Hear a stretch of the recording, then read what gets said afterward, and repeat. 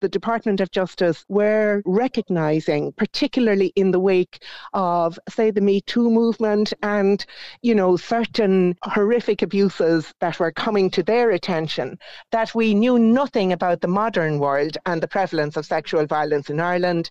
There hadn't been a big survey like this since the smartphone was invented.